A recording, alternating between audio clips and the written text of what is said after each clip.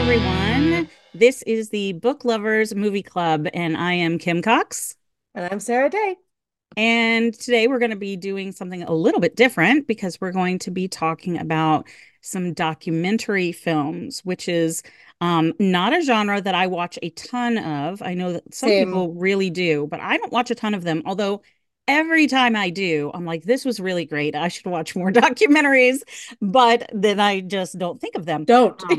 Yeah, but so Well, we'll and, be and I feel talking. like lately it's like documentary almost seems to translate directly to true crime. Yeah, So well, it's and so I exciting listen to to find a documentary that's not mhm. about a woman being murdered horribly or like a child being kidnapped. Yeah, and there are so many out there, but they're not always as Yes. easy to find. So when you like, when the Oscars come around, you see all these nominees for best documentary, but then can you find them to watch? Not always.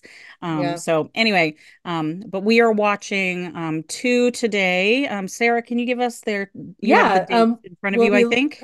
discussing The Loving Story from 2011 and the or A Secret Love from 2020. Great. Before we jump into those, did you get a chance to watch American Fiction? Did you get to go I see it? did, How was it? and it was very good. I was a little conflicted on a couple of things. First and foremost, I now have a clear preference for Jeffrey Wright to be the Best Actor winner at the Oscars. I Ooh, don't think okay. he will be, but I think his performance in this is exactly as you'd expect if you've been following Jeffrey Wright's career, because Yeah. a very he's a very grounded actor, right? Like he Hmm. kind of keeps things very centered without being really showy. It's not a showy performance at all, but it's also very, very funny. Um, and of course, because he's an academic, he's a creative writer who's a professor in a university. Hmm. A lot of it's just stuff that like is going to be funny to us, to word People who are nerds. familiar with that world, Um, I but bet. it gets really into it gets into the questions of publishing, the industry's sort of expectations, what it means to be a Black author and to write about the Black experience, Hmm. because of the ways in which that assumption that there is a Black experience Right. flattens the kinds of stories that are accepted by publishers and published and put out into the world. Um, the performances are all the way across the board really, really good. But I would say I don't I feel like there's a lot that could have been done with gender here, and it kept getting kind of close to thinking about Hmm.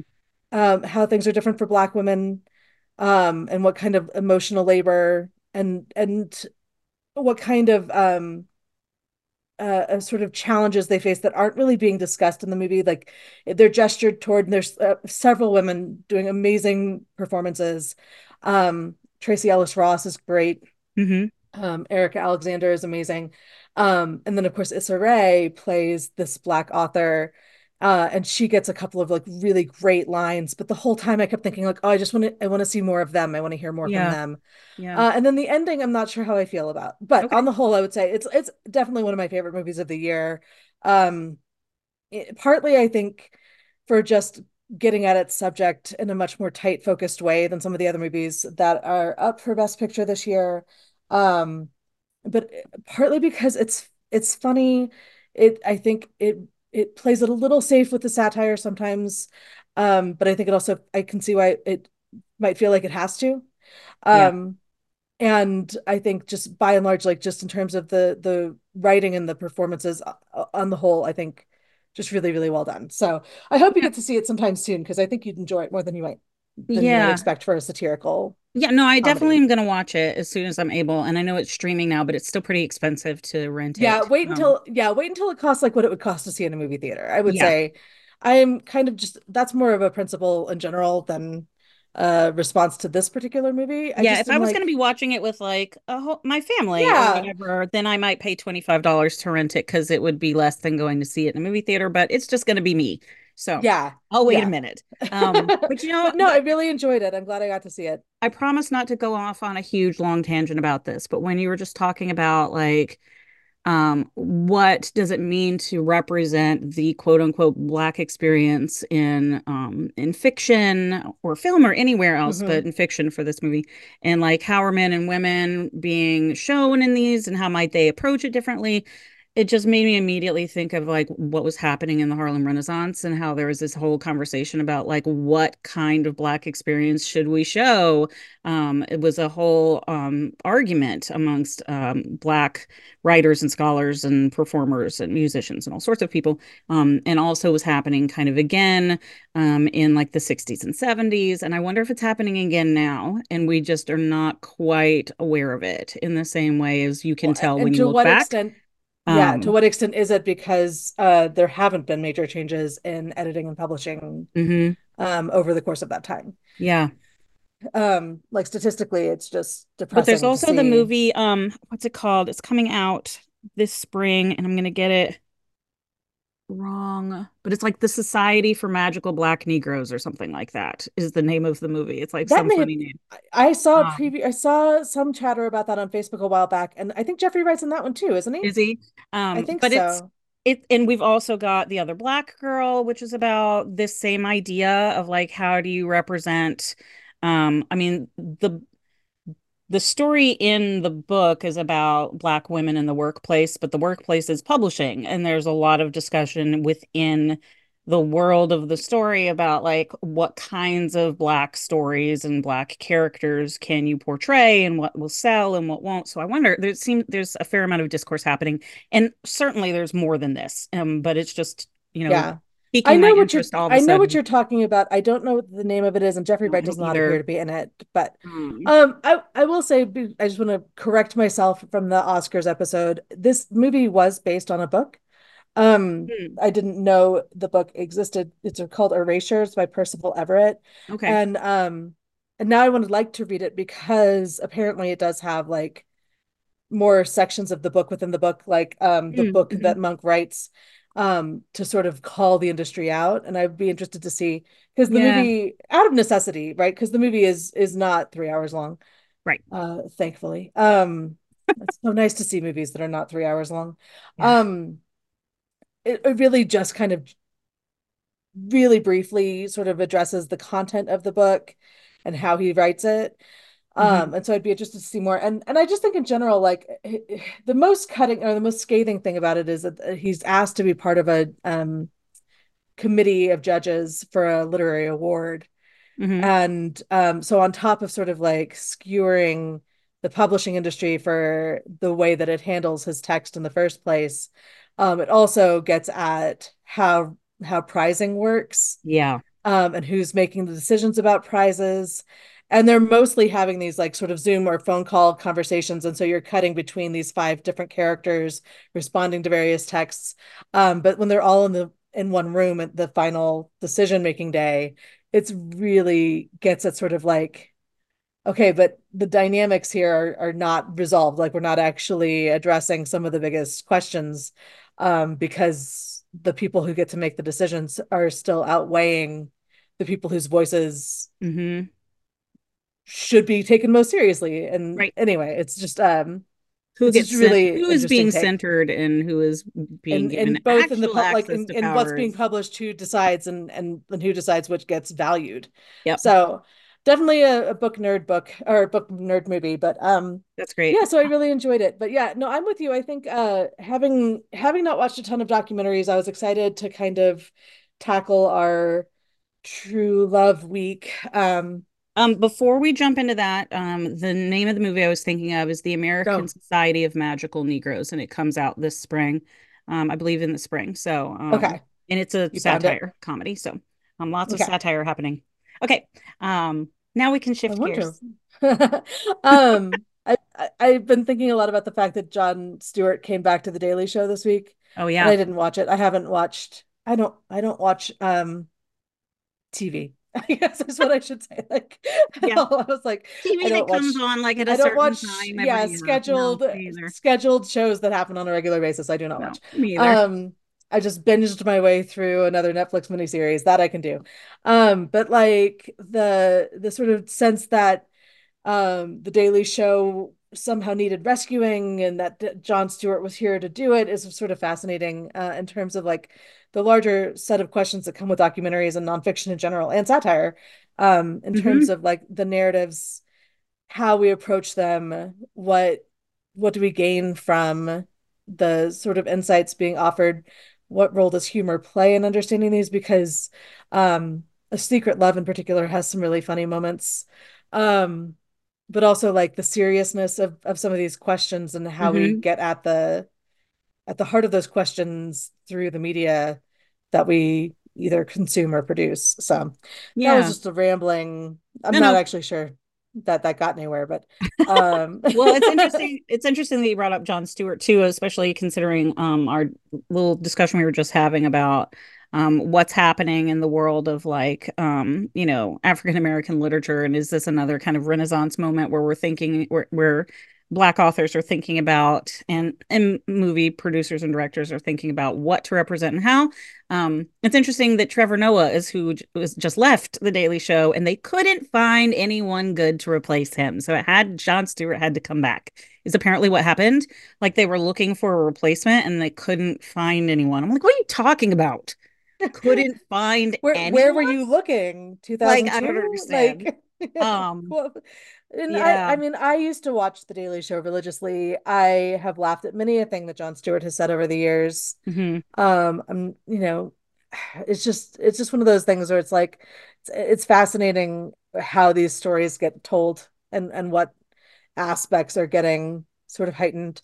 Hmm. Um, He's starting to veer too close to smugness for me. I don't And know. I can't handle smugness. Like no matter how much the person might agree with me, if the attitude is smug, I can't take it. Like I don't like to watch Rachel Maddow, never have, because she just the tone is smug and I hate it. And Bill Maher's the same way. Like I just hate I don't know what it is. Yeah. Um, it It's makes funny. it I don't watch any of these things and any of these people, and yet I encounter them in these like random spaces and ways. My grandmother adores Rachel Maddow. Yeah, I mean, So if you I go to my we nana's house, probably agree about I everything, can't hear she and you. I. Oh, Would you? can you hear me? Now I can, yes. Okay. It's Rachel Maddow and I probably agree about just about everything, but I hate the Yeah, delivery. the way that she's saying it. It's probably because I don't trust you unless I think that you have the ability to question your assumptions about things or learn something new. And that doesn't mean that I'm like, she needs to be open to all opinions. That's bullshit. I don't think that. But if you're too smug, then you just don't seem as intelligent to me. Like, no matter So what you're here's what you saying. should do. Just put her on mute and leave the closed caption running, which is what we do at Mhm. Nana's house. And Yeah. you can just like glance up and see the things you agree with and not have to Just read the grapple. transcript later. Yeah. um, and no, a friend sent me a clip of Bill Maher talking about Killers of the Flower Moon last week. Specifically about, and this is something I don't think we talked about, but I had railed about this to my mother, how Leonardo DiCaprio is so deeply miscast because he's Yeah. way too old to play that He's too old. character, and also he's not like a young naive guy. Like Hmm. you just I didn't buy that he was any of the things we're supposed to expect Ernest to be. And my mother has not seen the movie but has read the book and she was firmly agreeing with me. But I was feeling like yes, grr. I And then I see this Bill Maher clip and I'm like, well, yes, you're right, but I hate you. What are you doing? Like, know. don't agree with me. I don't hate Bill Maher. I just have no actual investment in Bill Maher, but it is that same sense where I'm like, the delivery of his great insight, which I had also had at my dining room table and didn't get to share with anyone, was Hmm. like, all right, good job, Bill Maher.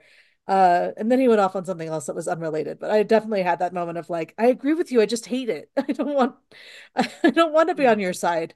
Stop Yes. saying right things. Yeah. Smugness is also, I think, at the heart of why I am struggling with Bradley Cooper forever now. Oh, yeah. I can see that. Um, he's slightly. I thought it was sleaze, and I think that there is some element of sleaze in Bradley Cooper's performances. That's part of it, but I don't Mm. automatically hate sleaze. Yeah. Um, and I actually think like he can be very, very funny in some of the Hmm. sleazier roles, but it's the general sort of like there's a smugness to him that I think I respond really badly to in his Yeah. performances. And it's been getting worse for years because he's been around for a long time. Yeah, he has now. And I loved him on Alias when he was like the nerdy friend. Oh. Um, back in Never like the early 2000s. never Yeah. watched Alias. I didn't know he was even Oh, on it. yeah. Well, and that was back before he was like really famous, and so somewhere along the way he just picked up this He extra started being element nominated for that I don't awards. love. So And he wants them all. yeah, that's okay. So, But anyway. Okay, let's talk about our um, documentary, Sarah.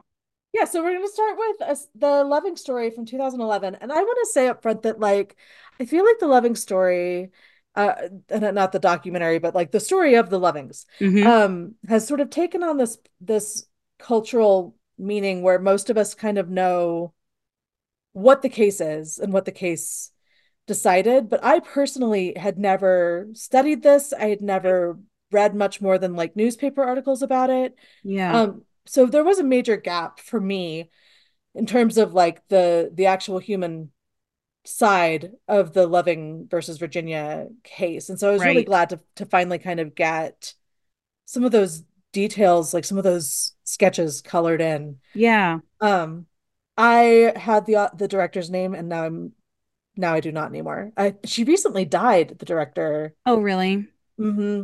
But it came out in 2011, Mm-hmm. and they had found some like recently uncovered archive footage, which I really am fascinated. I don't know where it came from, Yeah. which gives like very,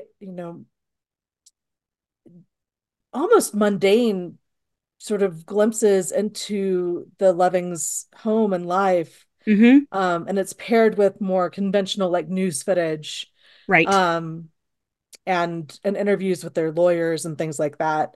The director was Nancy Bursky. Right. Um, but Yeah, so you yeah, got so little this was a glimpses kind of of them, and lots of photographs that are used kind of interspersed of, many of which are really beautifully yeah, really composed. lovely Mhm. candid photos, right? Yeah. Not posed photos, and many that show um the Lovings just being kind of in each other's company in a very kind Hmm. of everyday sort of way. He's fixing the car and she's watching, or they're at a drag race and he's, preparing the car for the race, or there's footage of him like preparing the garden or Yeah. she's putting on the kids' shoes and just very simple things. And then occasional footage of the two of them outside the courthouse, but he Hmm. generally did not go to Yeah. he did not join, he did not go with the lawyers to the cases unless he absolutely had to be there to like speak to something. Hmm. He didn't really participate. So there's not a And whole that's lot of that more formal footage. it's fascinating. So, okay, I guess briefly, for people who are unfamiliar with this historical event, the Mm. Lovings were a couple who got married in the 1960s, 60s or 50s. Mm. Um, uh, Late 50s, early 60s. I'll fact in check while you keep talking. in a small town in Virginia, where what was then legally referred to as miscegenation was still illegal, as it was in 15 other states. And when they got married, she was 18 and he was about 23 or 24. Hmm.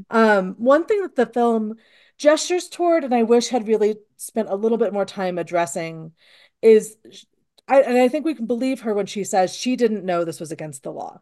Which is fascinating. But How it could she not seems have known? fairly clear that he did, and either didn't tell her or didn't convey that to her clearly enough. But one thing that seems sort of left on the table was if he did know it was illegal, why he would do it.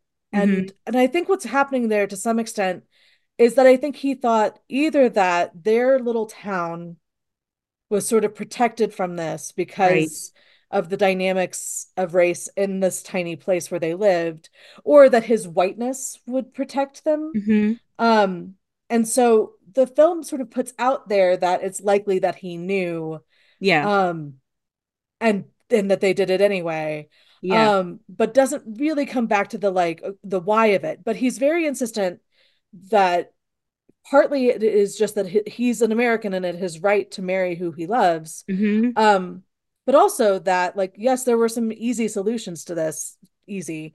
he could divorce his illegally married wife, um, or they could just leave Virginia. Right.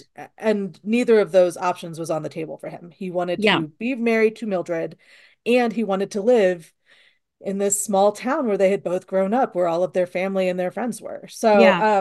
But you're totally right that he seems to feel like when they first kind of get in touch with these lawyers, um, he's like, just go talk to the judge. Can you yeah, just go explain that like we're not going to cause any trouble for anybody? it's Can you just go yes. talk to him? And the lawyer's I like, love my wife. I'd that is like to stay not how this married. works. Not how this Yeah, works. I mean, Um, and the film is kind of, I think, only kind of deals with how much of this was um driven by obviously a very racist sheriff right, who was harassing them and wanting to sort of demonstrate his power. But the film is interested in the much larger discourse of racism. right, So the fact that this one particular sheriff was a racist asshole is given less time than the fact that, like, yes, but so were all of these other people in positions of authority who get to make right, decisions. And right. so his decision to knock on their door at 2 in the morning and haul them off to jail, Mm-hmm. um, Knock on the door, but then just go in and right, yes, pull and them then out of their threaten, beds yes, and then in the middle threaten of the her night. because she was alone in a cell, um, basically threaten her with rape. I Mm-hmm. mean, there's a lot of human uh, sort of betrayal of human Human rights, human rights. decency, Yes. human anything. Um, but then like when we hear the lawyers and the judges as they go through the various stages of the trial who are just finding more formal ways to Right. have horrible opinions, um, which in the end Or pass the are buck. past horrible. Yeah. Just like be Um, completely unwilling I'm not to actually want it going at to all. like do anything. Yeah. Mm-hmm. But the story is really fascinating because Mildred was, I don't think I had ever really clocked how young she was. Yeah. She was only 18, had only ever been in this tiny place in Virginia. And when they moved to DC, she was miserable, Yeah. obviously. Um, Away from home, raising three very small children, without In the pretty support of her crappy family. conditions where where they Hmm. had to live as well. Um, Whereas if they were yeah. back in Virginia, like his parents, who seemed legitimately to be like, it's fine, he loves her. Like, we get Yeah. a very, very boring interview with his mother, who does Just little more nothing than to like say. You nod can and tell where he confirm. gets it. You can tell. Yeah, he's so silent throughout the entire movie. And they're like, how do you feel? And she's like, fine. Were you Right. okay with it? Yes. Do you have anything to say about that? No. No. Um, Yeah, we it is have, sort I of, would say that like this becomes such a huge story because the Loving versus Virginia case changed national law, right? mhm. And made it illegal throughout the United States to forbid people from getting married outside of their race. And so it becomes a huge important landmark civil rights case, but not because the Lovings were activists or were pushing Right. for this or were any of that. They just happened, Mildred happened to write a letter on the advice of a friend to the Hmm. right people, and they took up the case. And because the ACLU is invested in this sort of thing, that's why the law was changed. Yeah. Mildred and Richard, Yes. Robert, oh gosh, Richard. the Lovings, they, desperately wanted to be able to live in their hometown near their families as a married couple with their children and be left alone. They wanted this badly enough to go through all of this and wait and be under threat of arrest, Hmm. for years and years. But they didn't have the kind of wherewithal or the drive to kind of push it through the courts. So it's really Yeah. lucky that they got, um, some people involved early on that were, the right people. So, Yeah. um, And I think that the documentary does sort of briefly touch on this, right? It gestures towards the chronological moment. We see some footage from the March on Washington, but we hear Mildred in an interview say, like, we weren't involved in civil rights. I never met mhm, Martin Luther King. Like I would have liked to, but that this wasn't at least initially in her mind, I think, at all something that she thought of as part of this larger Right. set of conditions. And it feels like eventually the the larger impact of the case was clear to her. Yeah. And she does say it's not just about us. Hmm. This is hopefully going to help other people. Um, but I think the documentary does a really nice job setting up like the kind of contrast between this one specific couple and the larger implications and how those connections weren't there from the beginning, that they Yeah. were two sort of parallel situations that because like you said, because Mildred wrote a letter that got to the right people, Hmm. um, were able to kind of converge and become this bigger story. And Yeah, Richard, to his credit, because she wrote to Bobby Kennedy and he was like, I can't help yes, you, but write to these people here instead. are the people She who got a letter can. back, which is kind of amazing. Yeah. Can you imagine that Um, happening now? No. and it is fascinating because as just as Richard's mother is not particularly vocal, when we are watching Mildred and Richard, like he is almost entirely silent Hmm. throughout the entire footage that we have of him. Mildred speaks much more often than he does, And she doesn't speak a lot. and she doesn't speak a lot. And so there's a quietness to him. And then of course, in contrast to that, we have their lawyers, who are still alive, who Yeah. give extensive Because they were modern very interview. young when they They took this were case. babies when they took this They case. were I mean, just out of law Hirschkopf school talked 2 and about how three he was out. years, Yeah, he couldn't even, he was only 2 years out of law school, so he wasn't even allowed to which I didn't do know was a certain, I didn't know that was a yeah, thing that to you do had to be certain things three in terms years of the out of law Supreme school Court before case. you could argue I before the Supreme know. Court. I learned some stuff. Or that you got a quill the first time that you argued before the Supreme Court. I didn't know that either. That's New fascinating. information. Yeah. Um, but it is interesting to sort of hear the two of them now as older men sort of ruminating on their experience, Hmm. especially because there's this sort of lingering like the prejudices are still part of this, right? One of them talks about how he immediately was suspicious of Richard because Richard was a redneck Hmm. and He I'd like spent some looked at time in him the and he was like, South. hmm. And so they're still bringing, in that case, I think some very like Yankee, New England or New York Hmm. ideas about the South.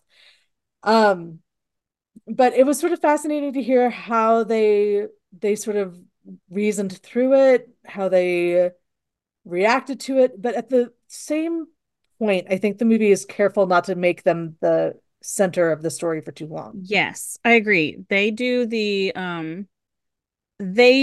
work that has to Hmm. be done to get the law changed, and they do the work that your lawyer does, right? That's why we have lawyers, is because they know the law and they have to do the work.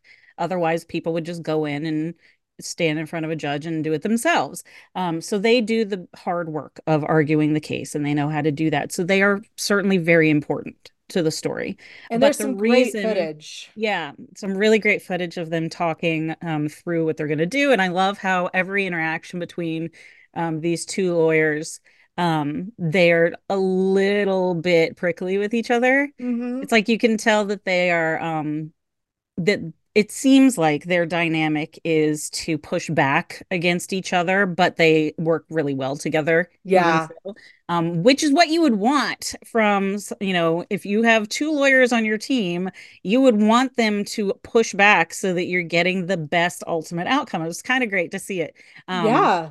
but And again, without getting too and I think I read a little bit of criticism of the movie that was like the judicial side isn't given enough detail, you can't follow the legalities of the trial, and was like, do most of us have the vocabulary and knowledge we would need to really understand some of the like they spend about 4 minutes discussing this decision that was essentially kind of like, all right, we're not making a decision, but if they don't make a decision, then we'll make a mhm, decision. And then like and they're sort of talking through how even as like experienced, knowledgeable lawyers, it's they have to read this complicated. thing over and over and over Mhm. again. And then they have to be able to articulate what they have interpreted it to mean to Yeah. Mildred on the phone.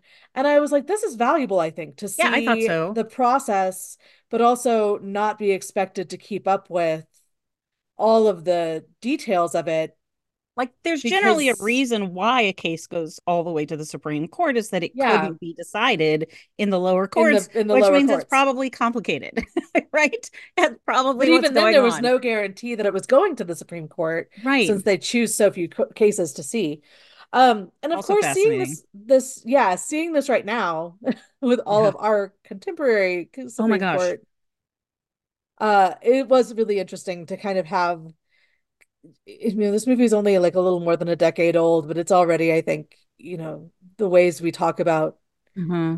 justice are still tied up in so much historical and contemporary stuff that it has different resonances probably from even when it came out. Well, and there's the point in the movie too where they're showing the justices who are on the Supreme Court, and it looks so different from what the court looks like now, right? It is all old, white-haired white men, like all of them, stern-faced white old dudes, right? And you have Yeah, to be a certain age to be on the Supreme Court, not legally, but by the time you're far enough along in your your career that you professional would be in the career. Supreme Court, you're not 20. Um, but I will admit that there was this moment when I was watching them show, like where they were showing each of these justices one at a time, and then showed the full court sitting there, and this the famous kind of Supreme Court pictures that they take where half of them are sitting and half of them are standing behind them, that kind of picture. Um, I know, I know that the case is settled in the Lovings' favor and that it changed the law. But when they show all these justices, I was like, oh no. Immediately what I was thinking, just like, oh gosh, this is going to be hard. So when it comes back unanimously Unanimous. in favor of the Lovings, I was like, unanimous? What?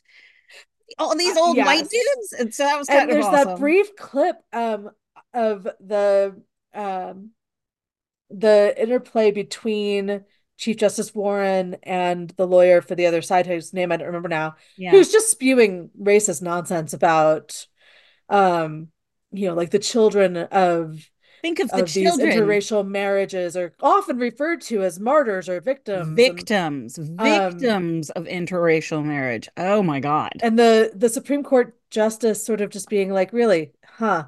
So how about religion?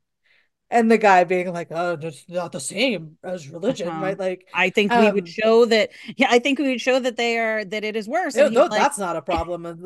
Yeah, I mean, it was and just then the justice is having just like, even that short clip, I the was like, justice is that's like, because you say so. right. Basically. It was really, I don't know how much of that recording exists. I don't know how you get Yeah, access to it, yeah, but it's great. I loved that was maintained Yes. and offered, because on the whole, like, this is a fairly, I think, sort of standard documentary format, Hmm. um, where you get the plot sort of unfolds in chronological order, Yeah. but it's being told kind of by these various combinations of archival footage, archival photos, Hmm. and interviews with people now. And sadly, the Living's life after this was actually deeply tragic too, which Yeah. is sort of hinted at, but not really uncovered, because there's no interviews with the Levings themselves now, so it's evident to us that they're not around. Well, at the end of the Except movie, for they Peggy. say And so they that finally reveal, right, that Richard died, and he dies, and he was only but he was only 45. 41, but which means that like she couldn't have been, she was in her mid 30s, late Yeah. 30s maybe. So like when the end of the movie happens and and we find out, like, is it at the end of the movie or did I Google it? No, it is very briefly at the end of the It movie. is at the end So of the like movie that he passed the away. trial is resolved. They are able to They move publicly live in home. Virginia He again. builds her the house, Hmm. which is like just down the block from Right, where like their this land families his live. parents had given them. Uh-huh. And Um, he's hit by a car.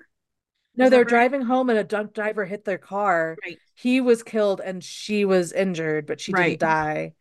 And But she lived the rest of her life in the house that he built yeah. her. So But he's she 45 died. 9 years later. He's 45 Yes. 9 years later, which means at the end of this documentary, when the court case So the is court solved, case took 9 years, and then 8 years after that, he 8 years died. later. Okay. So that would mean that he is 37 when the court case is resolved ish. Okay, so 45 to he looks 50, Yeah, it's such which would the mean hard living farmer. if he's 37 at the end of the documentary, the footage from like the very earliest footage, he's in his 20s.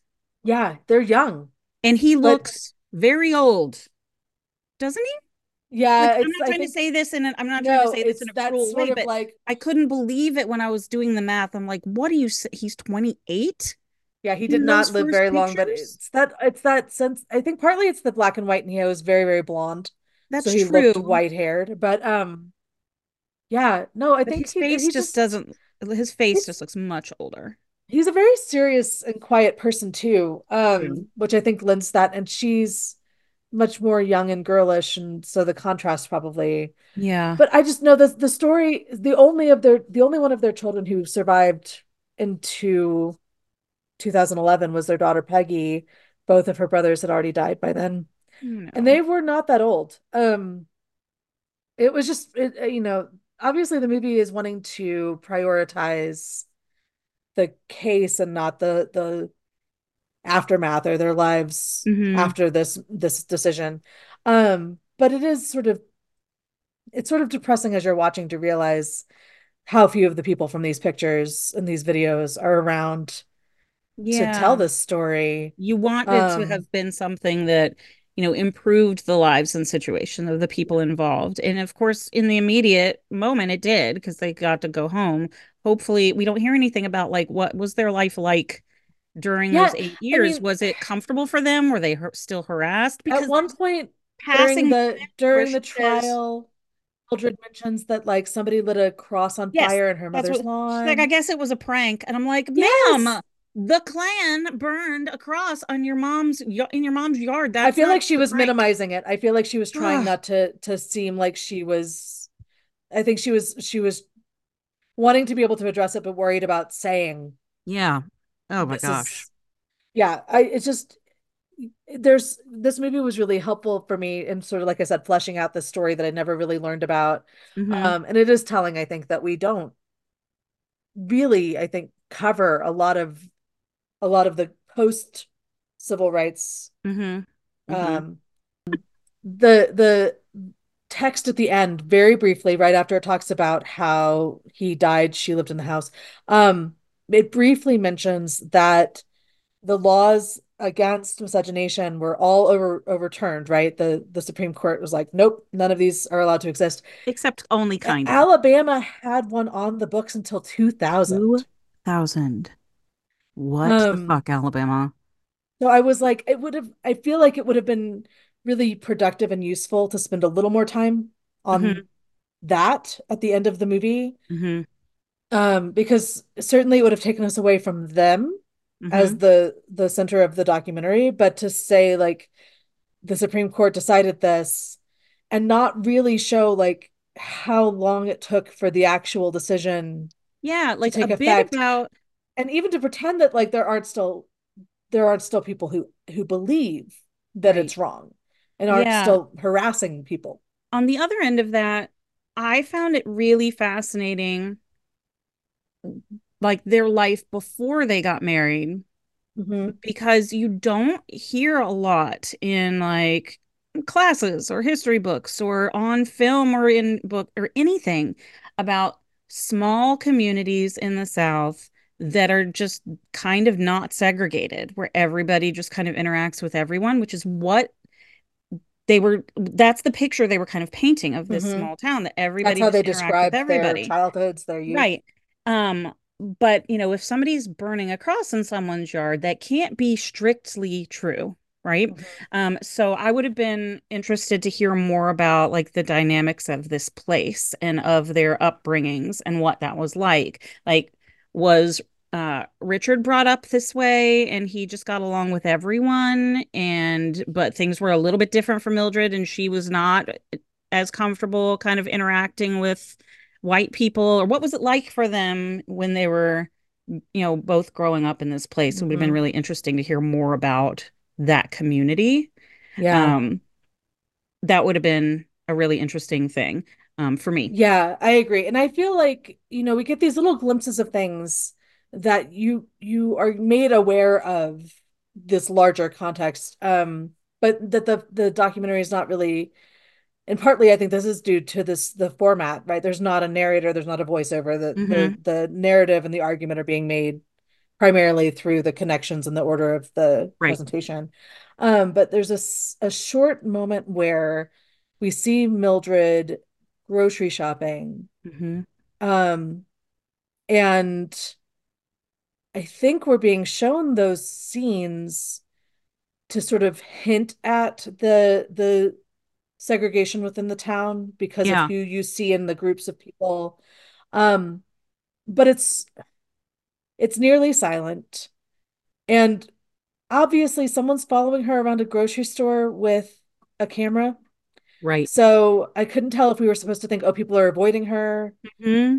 or if we were supposed to think she's afraid to talk to people, but Or like she just seems like she's a shy person in she's general. So is very that just who she shy. is? Yeah. But also there's a camera following her around, which is an Right. unnatural situation. Right. Um, and people would very likely be, wary Which gets to or the bigger questions about like documentaries and the ability exactly. of them to like show Yes, us truth I just anyway. really But wish that the documentary filmmaker had at some point indicated, and maybe it was on text on one of the screens, but I don't remember seeing it, where that footage, that black and no, white footage had come from, I don't because think there's an it's interviewer. We indicated. hear them asked questions being Mhm. prompted. We don't see the interviewer. Right. Um, and then where was this all this time? And what was it being Mhm. recorded for? All of those questions, I was just like, I really would like to just know a little bit more Yeah. because obviously somebody at the time identified this as a story that was needing to be recorded and told, Yeah. but then the footage apparently wasn't actually, nothing was actually done with it for years Yeah. because it was That's what treated it seems like. as found footage. So from where? Like I know. where I did it come agree. from? How did it get made? Why was it being, and who was telling this? Like who was recording it? Were they recording it because it appears the same people were doing the interviewing of the lawyers as well? Yeah. Was it coming from the ACLU? Was it coming from someone in Virginia? Like I No. wanted to know those things. Me too. And listeners, if anybody happens to have information about this documentary that we don't have or the lovings that we have not talked about here, I would love to hear it. So, Yeah, it does um, make me want to find out more. Um, but it's one of those stories that I'm glad to have a little bit more information yeah, about. for sure. Definitely. Yeah. Yeah. I had only just kind of generally heard about them before. I didn't know very much about it at all. So, Well, there was right. a movie, biopic that came out later than this, a couple of years later, called, I think, just called Loving. Mm, But I haven't seen it, so no. I don't know how Maybe. accurate it is. I don't know. Let's talk about All the right. other one. Yeah, so A Secret Love 2020. I do know a little bit more about this one. So it was directed by Chris Boland, who is Terry, what was Terry's last name? The great nephew of one of the two subjects, Terry Donahue. Hmm. Um, so this one came out in 2020 and a little less standard, a little bit more um, it's got iPhone footage, right? Like I don't know how to Yeah. Yeah. explain why Yeah. that matters, but a little bit more graphically designed, separated into chapters, does some things with images that I sometimes was like, don't do that. Well, Um, I want to talk more about all those things, but one of the yeah, things let's I get to the think, plot. because I know that I know you're like, it's a little bit different and iPhone, and why does that matter? Well, one of the reasons is because if you're recording someone on your iPhone, they might not know it, which is in Yes. fact what happens in a One of the couple of situations here, moments. yes. Is if you're just sitting there and somebody starts getting in an argument, like we see, you Yeah. can surreptitiously start recording them. And that we would hope would present a more something closer to a truthful representation of what really happened. Of course, just having the person there who you know is making a documentary about you is liable to change things a bit. Hmm. But if you don't If know you you're don't know you're being being filmed in that recorded. moment, then maybe. Anyway. All right. So this is the story of Terry Donahue and Pat Henschel, who, when we first meet them, are elderly women living in St. Charles, Illinois. Um, and the first interaction we see is the two of them on the phone to Terry's doctor, Mhm. and Pat introduces herself as Terry's cousin. Right. But we're looking around the house and there's one bedroom. They've clearly moved everything downstairs because Terry can't do the stairs anymore. Hmm. Um, they're living on just the bottom floor of their house. Um, and as the story progresses, we learn about them that they're both Canadian, but they've been living in the States since the 40s. Terry was part of the All-American Girls Baseball League. It makes me want to sing the song so I bad. know we We could do are it. the I know members of members of. the All right. American. We come from Because we city grew up near and far. near and far. We grew up with a league of our own, Yeah. and I haven't actually watched the miniseries, though I'm dying to. Um, but the idea that we kind of have this cultural awareness because of Gina Davis and Tom Hanks of this 4 years of professional girls baseball during the war, during World War II.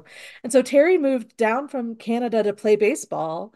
And that during that 4 year period, she and Pat met and became a couple and decided to stay in America, Hmm. where they lived together for the next 65 years as of the beginning of the documentary. The documentary follows them from 2013 to 2018. So it's a five Right. year window into their lives.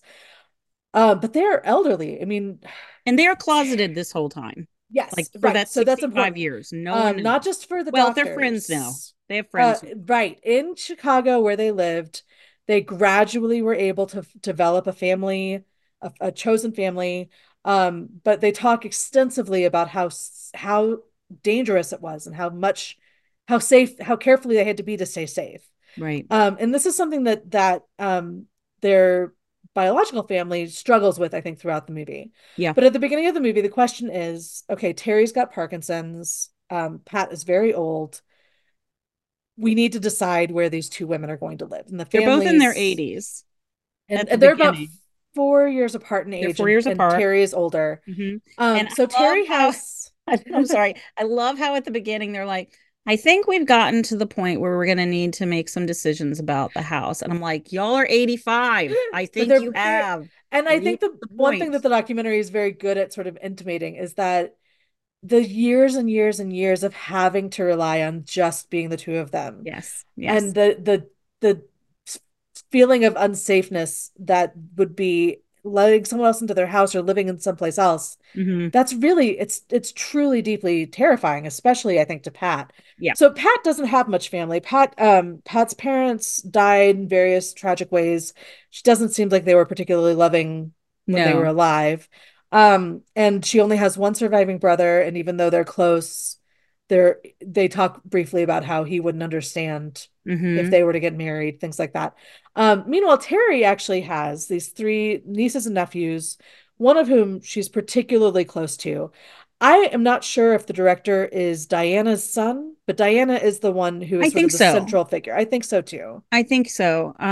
But I never did. So Diana is very close with Terry, and thinks of Sees her Terry as sort of as her mother. as her mother. But do we ever get an explanation of like where is Diana's mother?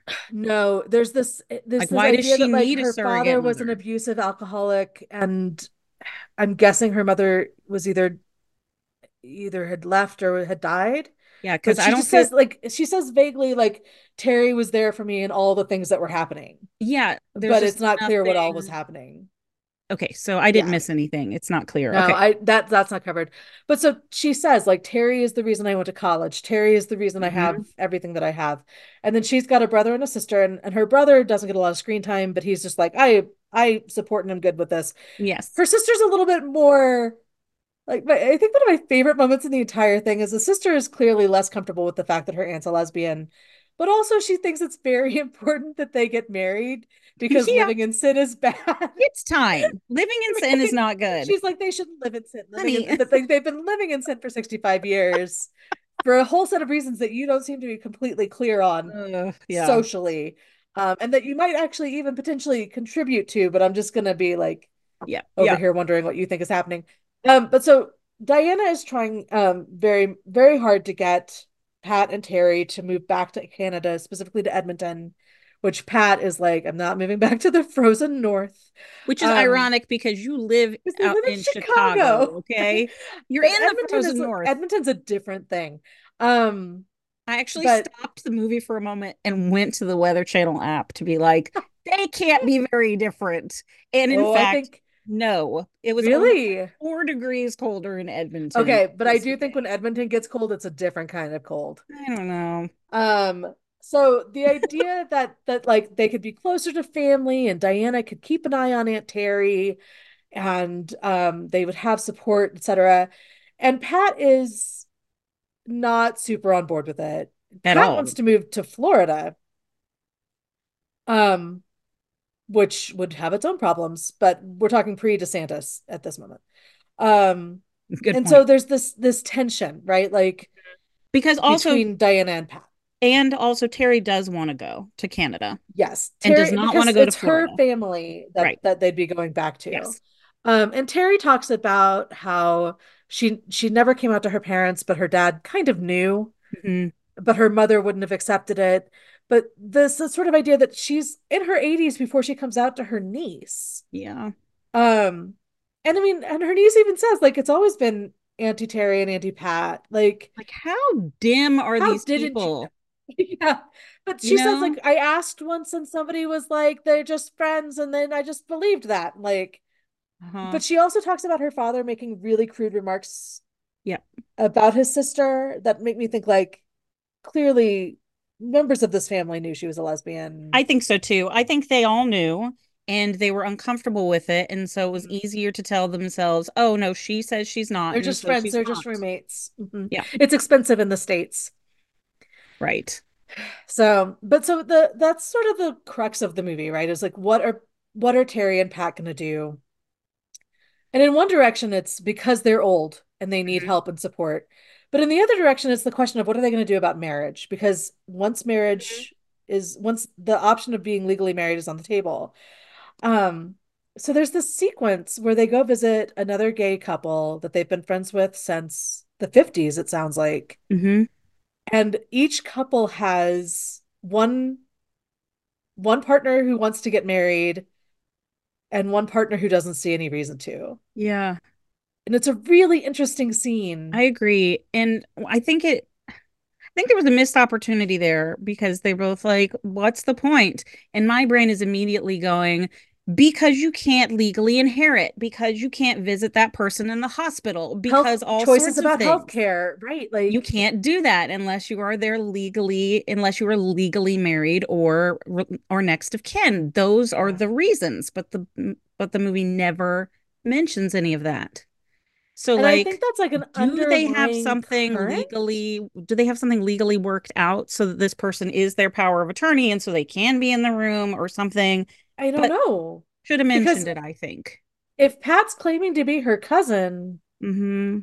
that feels like family members got a say or can be Right. made privy to. But in a legal way, would she have to be able to prove that if it ever Yeah. came down to? So yeah, there's a lot of stuff that it feels like, this isn't just a question of love, romance, and a piece of paper. Right. This, and especially when we find out they have a lot of money saved Yeah. up. Hmm. And whose money is it? And who, if one of them dies, what happens to the money? Right. There's a lot of implications there, but I loved that they had that scene because you get the intimacy of these four friends Yeah. and these two men who know them so well, and they have all of these memories and all of these inside jokes. You could just tell Hmm. that these are people who are family. Um, and what implications there are for a bunch of your straight family members to be giving you advice or telling you what to do Yeah. versus the people who have known you your entire relationship And and have Diana, had to know what it means to and be. Diana, the niece slash kind of surrogate daughter, keeps saying that these friends in Chicago are your other family. And I kind of wanted to be like, actually, Diana, I think y'all are the other family. I had the same reaction where I was Like, like, because you guys are the other she kept family. like sort of positioning herself like she was like when we see her sort of addressing the crowd at one point, I'm like, you're not the one who gets to thank those people. Yeah. Like, you're acting like, oh, well, thank you for doing us a favor for taking care of Auntie Terry. But like, this is not the dynamic really. And you're failing to Mhm. see their whole life. And especially she's going through a photo album at one point, and she's like, I don't even know who these people are.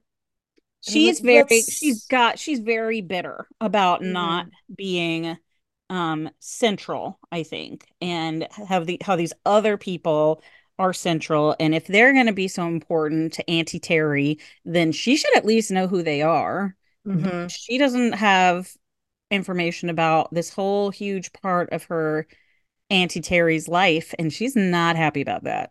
No. So the biggest conflict of the film is this kind of power dynamic and tension between Diana and Pat, who I think both perceive that there's an issue, but they perceive it differently. Hmm. Because Diana says something like, I'm not sure if Pat really loves me, They both basically say that at the beginning. I don't right? think Like this other person likes me very much. it's only because of Terry. Hmm. Um, and I and of course when Diana is pushing for them to move to Edmonton, it seems like that makes Pat sort of dig her heels in even more. Yeah. Especially because like they're talking about leaving behind not just like a house full of stuff, which is a logistical nightmare, Yeah. but also like that's where their people are. That's where they Yeah. have been. Um, but Diana and she get into this, as you were sort of hinting at earlier, they get into it at the dining table one night, and the director records the whole thing on his iPhone, and he did get permission before including it in the film. Right. But that scene is deeply tense, right? Diana is in almost just sobbing Hmm. because she's so worried and so angry, I think, She's that making this it is all not an about her right easy, now. yeah, that no one's just being like, let's do what Diana says. Hmm. Um, and Terry's doing the thing where she's trying to be on everyone's side, Yeah. and it must have been really hard for her. Yeah, I'm sure it was. And the catalyst for that moment is that she hears, I guess she overhears Pat say, "Don't tell her anything." Yes. And we get this And we get that little on, clip, this little moment where they're like getting ready for bed, and Terry's like, "I want to tell her, I want to show her," and Pat's like, don't you dare, don't you dare tell her yeah. anything, right? And we're like, what are we talking about? Don't Right? tell And her I'm actually what? still not 100% sure. Is it the money? I Is think it's the it, money. I I think it's the think it's that money. this is how much money we actually have. This is what we're working with when we're trying Yeah. to figure out where we can live. And you have to assume, I assumed that Terry wanted to show her because like they can afford to live somewhere. They're not destitute. And Yeah. Terry's family doesn't have to come up with the money to pay for it. Because Diana seems to be under the impression that the family is going to have to figure out how to pay for it Mhm. because they're talking about $7,000 a month for Oh someone my to live. God. Yes. I, by the way, didn't know that. Yeah, I know. Holy crap. Crazy, crazy For a expensive. one bedroom, it was going to be like 5,000 for one person and 7,000 for both of them. And I was like, Right. what? And And it did look then like a really Pat, of nice course, is place. like, that's too much for me. And I'm Yeah, like, that's too pricey. and then she's like, it's actually not at all.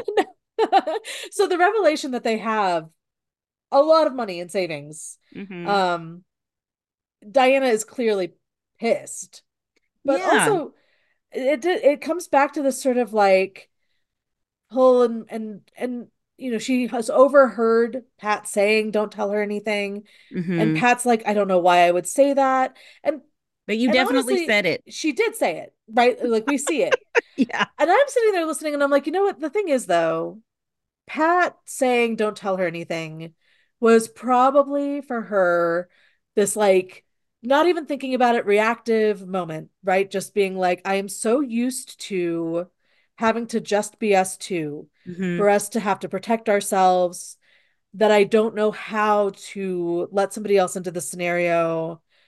And also, Diana's pissing me off. Like, Yeah. I'm just tired of her trying to come in here and tell us what to do.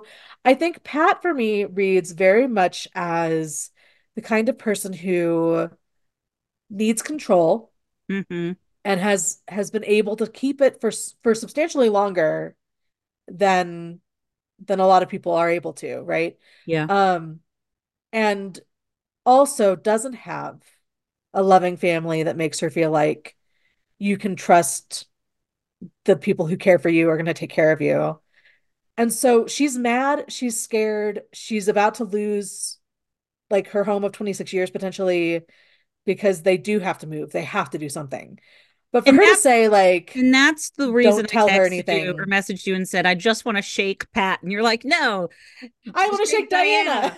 And I'm like, I definitely want to shake Diana. She's irritating as all get out because she makes it about as much as I think, legitimately cares about her Aunt Yeah, I Terry. agree. I don't think there's any question. And she's 100% correct that they need to get out of that house and find somewhere to live that is safe and that is a good place for them to be where they will be cared for. She's completely right. She makes it all about herself. And like, enough with the crying. You're not the one who has to like be dealing with this, okay? I don't have a Yeah. lot of patience with that. But Pat, on the other hand, the reason I wanted to shake her is because she's not just arguing with Diana. Even when it's just her and Terry sitting there and they're like, well, we don't have to take all of these things with us. She's like, we're taking the She's like, we're chairs. taking these chairs, we're taking those lamps, we're taking those paintings, we're taking everything. When they're packing stuff to move, she's holding a freaking golf ball. What should I do with Oh, this? she And she's won't like, get rid of throw it the away. And she's golf like, ball. It's brand this is a brand new. new golf ball. Oh my God. Priorities. I think Pat. Pat is deeply afraid of change. I do think that the Yeah. question of safety is part of it, right? That is for Diana, safety is just about health. It's about if you fall down, someone will be there to help you get up. And for Pat, safety is something that is very, very different. Yeah. And when I they agree with do that. go and tour the home that they end up living in for a year, um or maybe not even that long, but they do eventually, after a year, they do eventually move into Hmm. an assisted living home in the town where they've been living. Right. Um, and they're the first same-sex couple. And you see that this is Terry is sitting there and she says, we're a couple. And Hmm. the woman who's been showing them around is like, oh, yes, that's great. But like, they've never had a gay couple. Right. And just saying people are awfully nice here is not necessarily the same as being able to trust that when you move in, people will be kind to you, right? True. And we do see them really loving it. Like they're eating their Hmm. lovely fruit plates and they're having their exercise with the other women and it appears that they really did make friends quite easily and they get married there in this Right. lovely ceremony. But that that they can't know that that's how it's going to go. I agree. Yeah. I I mean, could see why Pat's like, you I'm can making it understand about the where chairs, but it's not really about the it's not about the chairs. chairs. Of Like, course, it's not about the chairs. And I mean, I it can might be see a little bit about the everyone's chairs. perspective and where everyone is coming from, and Mm. everybody except Terry is insufferable, and you may want to shake them at a certain point. And But probably Terry, Terry, in real life, I would probably find her a little bit like frustrating because she's a person who like always wants she's everyone to just be mediating. happy, Hmm. and that kind of person sometimes makes me crazy. I'm like, have an opinion. But Terry is Say you're an trying to have an oldest child opinion. without saying you're an oldest child. I Yeah. know. I know. I know. So true. Sorry. Um, say what you actually think. Don't worry about it. But Terry does try Mhm. really hard. She's like, I'm not moving to Florida. That is not for us. She wants to go to Canada. She Yeah. is the one who is the older one who's in like Who's in, worse health situation at the time. yeah. She's got the place for Pat should be deferring a little Hmm. bit in Yeah. this scenario. Because it's not like she's asking her to do something out of the question. Right, right. And honestly, moving to where you have younger family Hmm. does in the long run make more sense than living in the place where all of your ancient friends are also going to need this kind of support and help. And all of their Um, friends where they are emotionally supportive and lovely, but none of them are doing anything to help their situation. And it's not their eh, job to do that, right. but none of them are stepping up and saying, Well, you and need to can change they? this Like situation. we're definitely, I think, seeing this idea though that like when you have over the course of 6, 7 decades, Hmm. lived your life in a way that is designed to both keep you safe and allow you to be happy. Hmm. The limits on that, in their case, are very strict. Um, And so I could see why you would value the people who have been there with you and know that, Yeah, because 100%. having to reorient to a situation where you don't have the assurance, but like long term, you're in your 80s. But this is They why are you would too, hope, right? this is why you would Like hope that those friends who you've counted on for so long and who know you so well they're having would the same be, conversations with their families, they would probably the be the ones who ones who would have, say, we know this is hard, but we'll come to the house and help you think about what to get yeah, rid of and yeah, what to take with you. We'll help you go look at places yeah. and we'll help. But it But it's doesn't just I seem that anyone is it doing that except for Diana. I have the feeling or the sense that likely there's similar sets of dynamics at play in many of those I relationships. think everybody's in mutual So denial about like yeah, this needs to happen right now. we Yeah. can't persist. But it is, and of course it is as much about aging as it is almost anything else, right? Like Hmm. obviously Pat and Terry's relationship and how they supported and loved each other for the course of 70 years is the heart of the movie. Um, but they're not young women now. Right.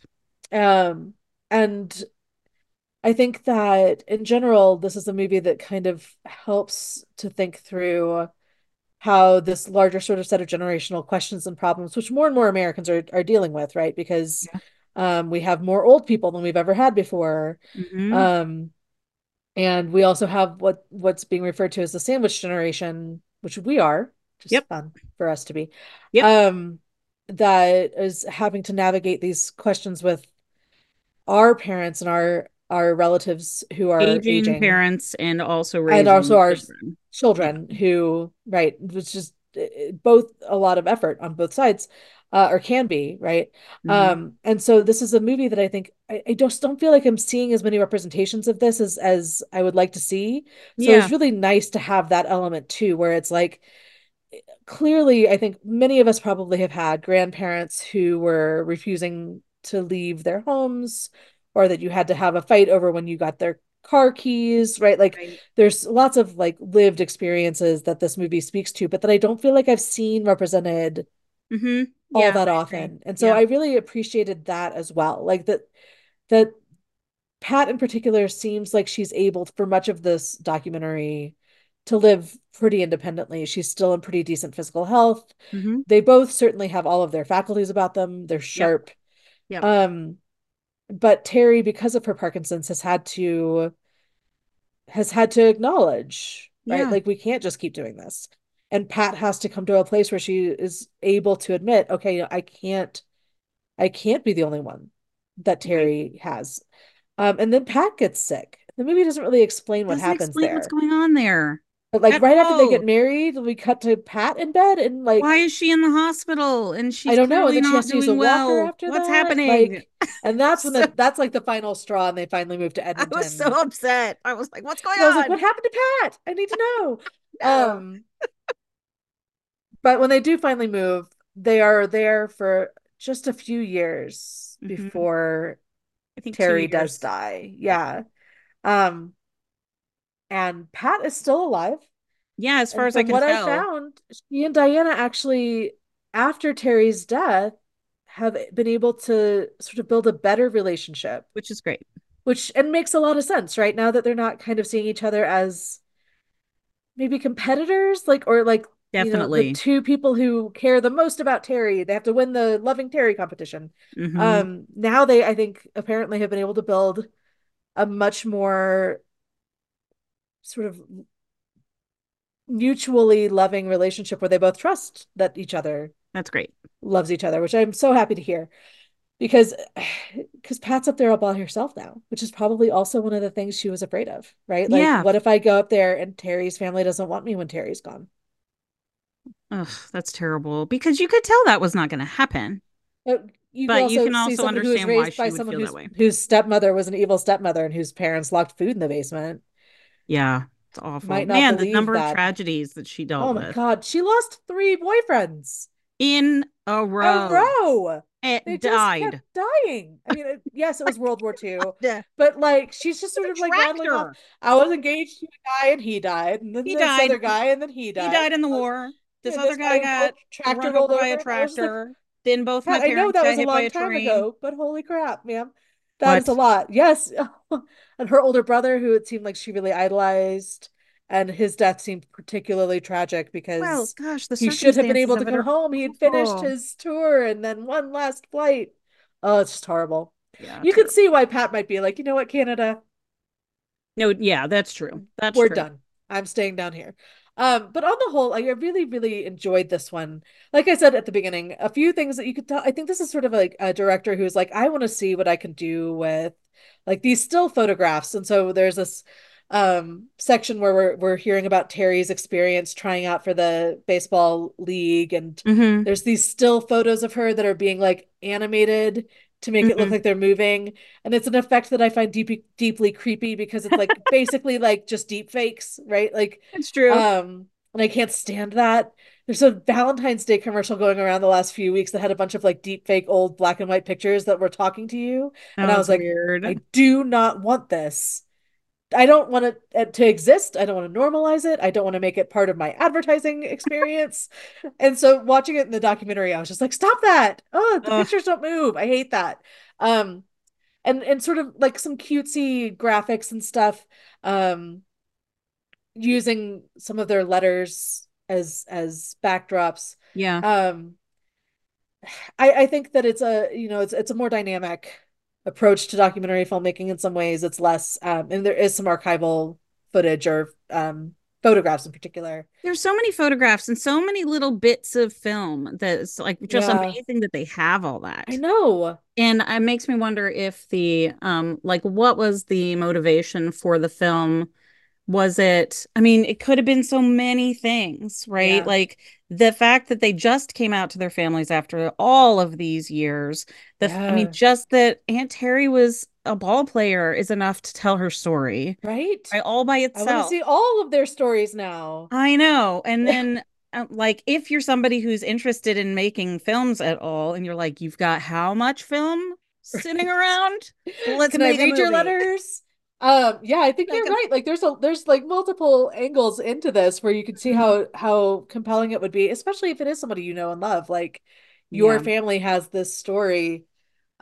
And I do I think did it started out as a movie about this lesbian couple that was able to live a life together and a life that they loved and mm, prospered and thrived in, but kept it secret. And then the movie becomes about like the challenges of aging. And I'm not yeah. sure that those things are woven together as well as they could have Yeah. been.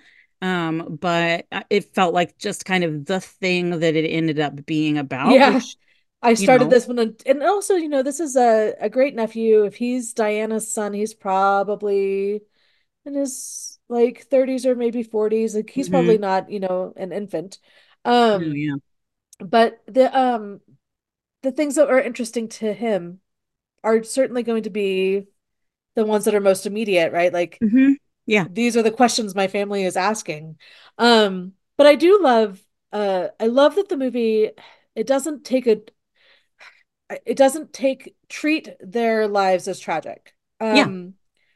And even when there are moments that are incredibly sad, like for me, one of the saddest moments is when they're looking through all these letters as they're packing up to move, and somebody says, "Why are the bottoms torn off?" And I don't remember who asks that. hmm And Pat just matter of factly says, "We had to keep it a secret. We couldn't leave our signatures. We had to tear off In our case somebody names found in them. case someone found them so they wouldn't know who wrote them."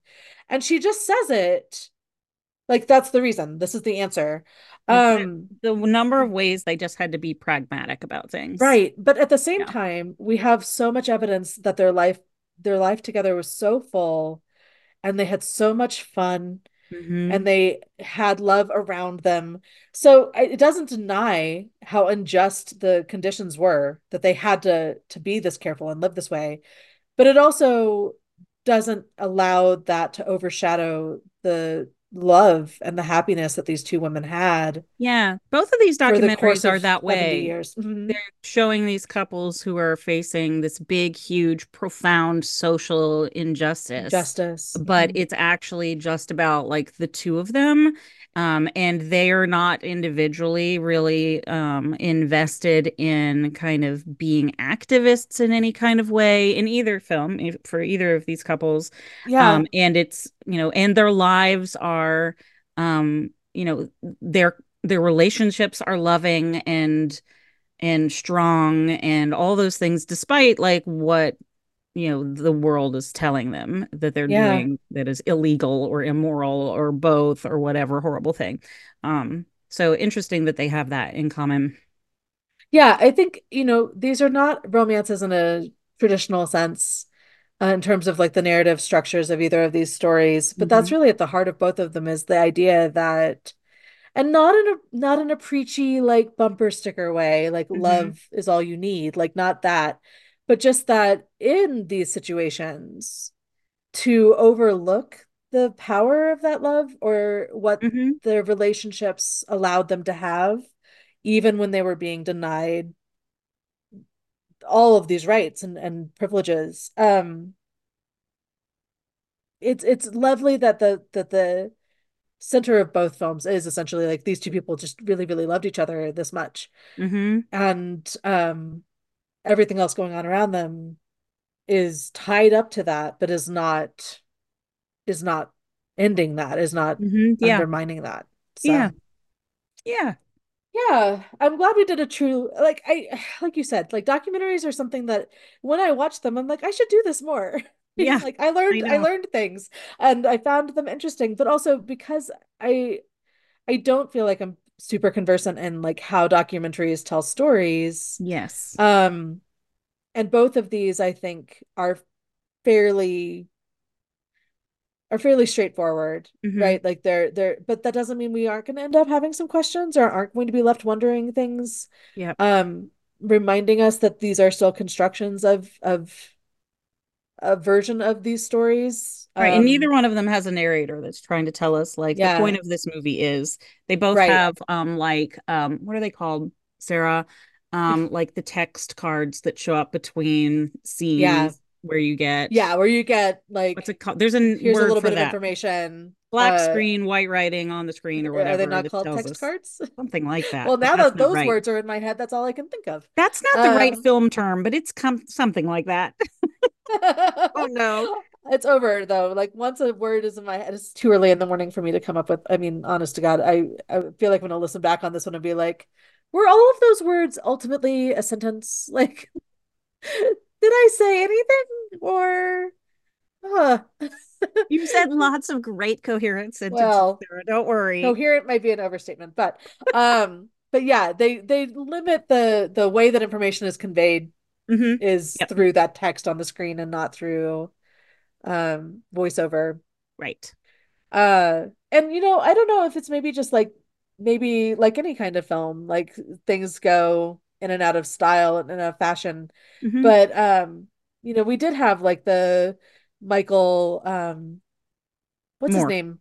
Thank you, Michael Moore sort of moment, and then Hmm. like Morgan Spurlock, where like they were basically making themselves the subject of this Right. movie that's not really about them.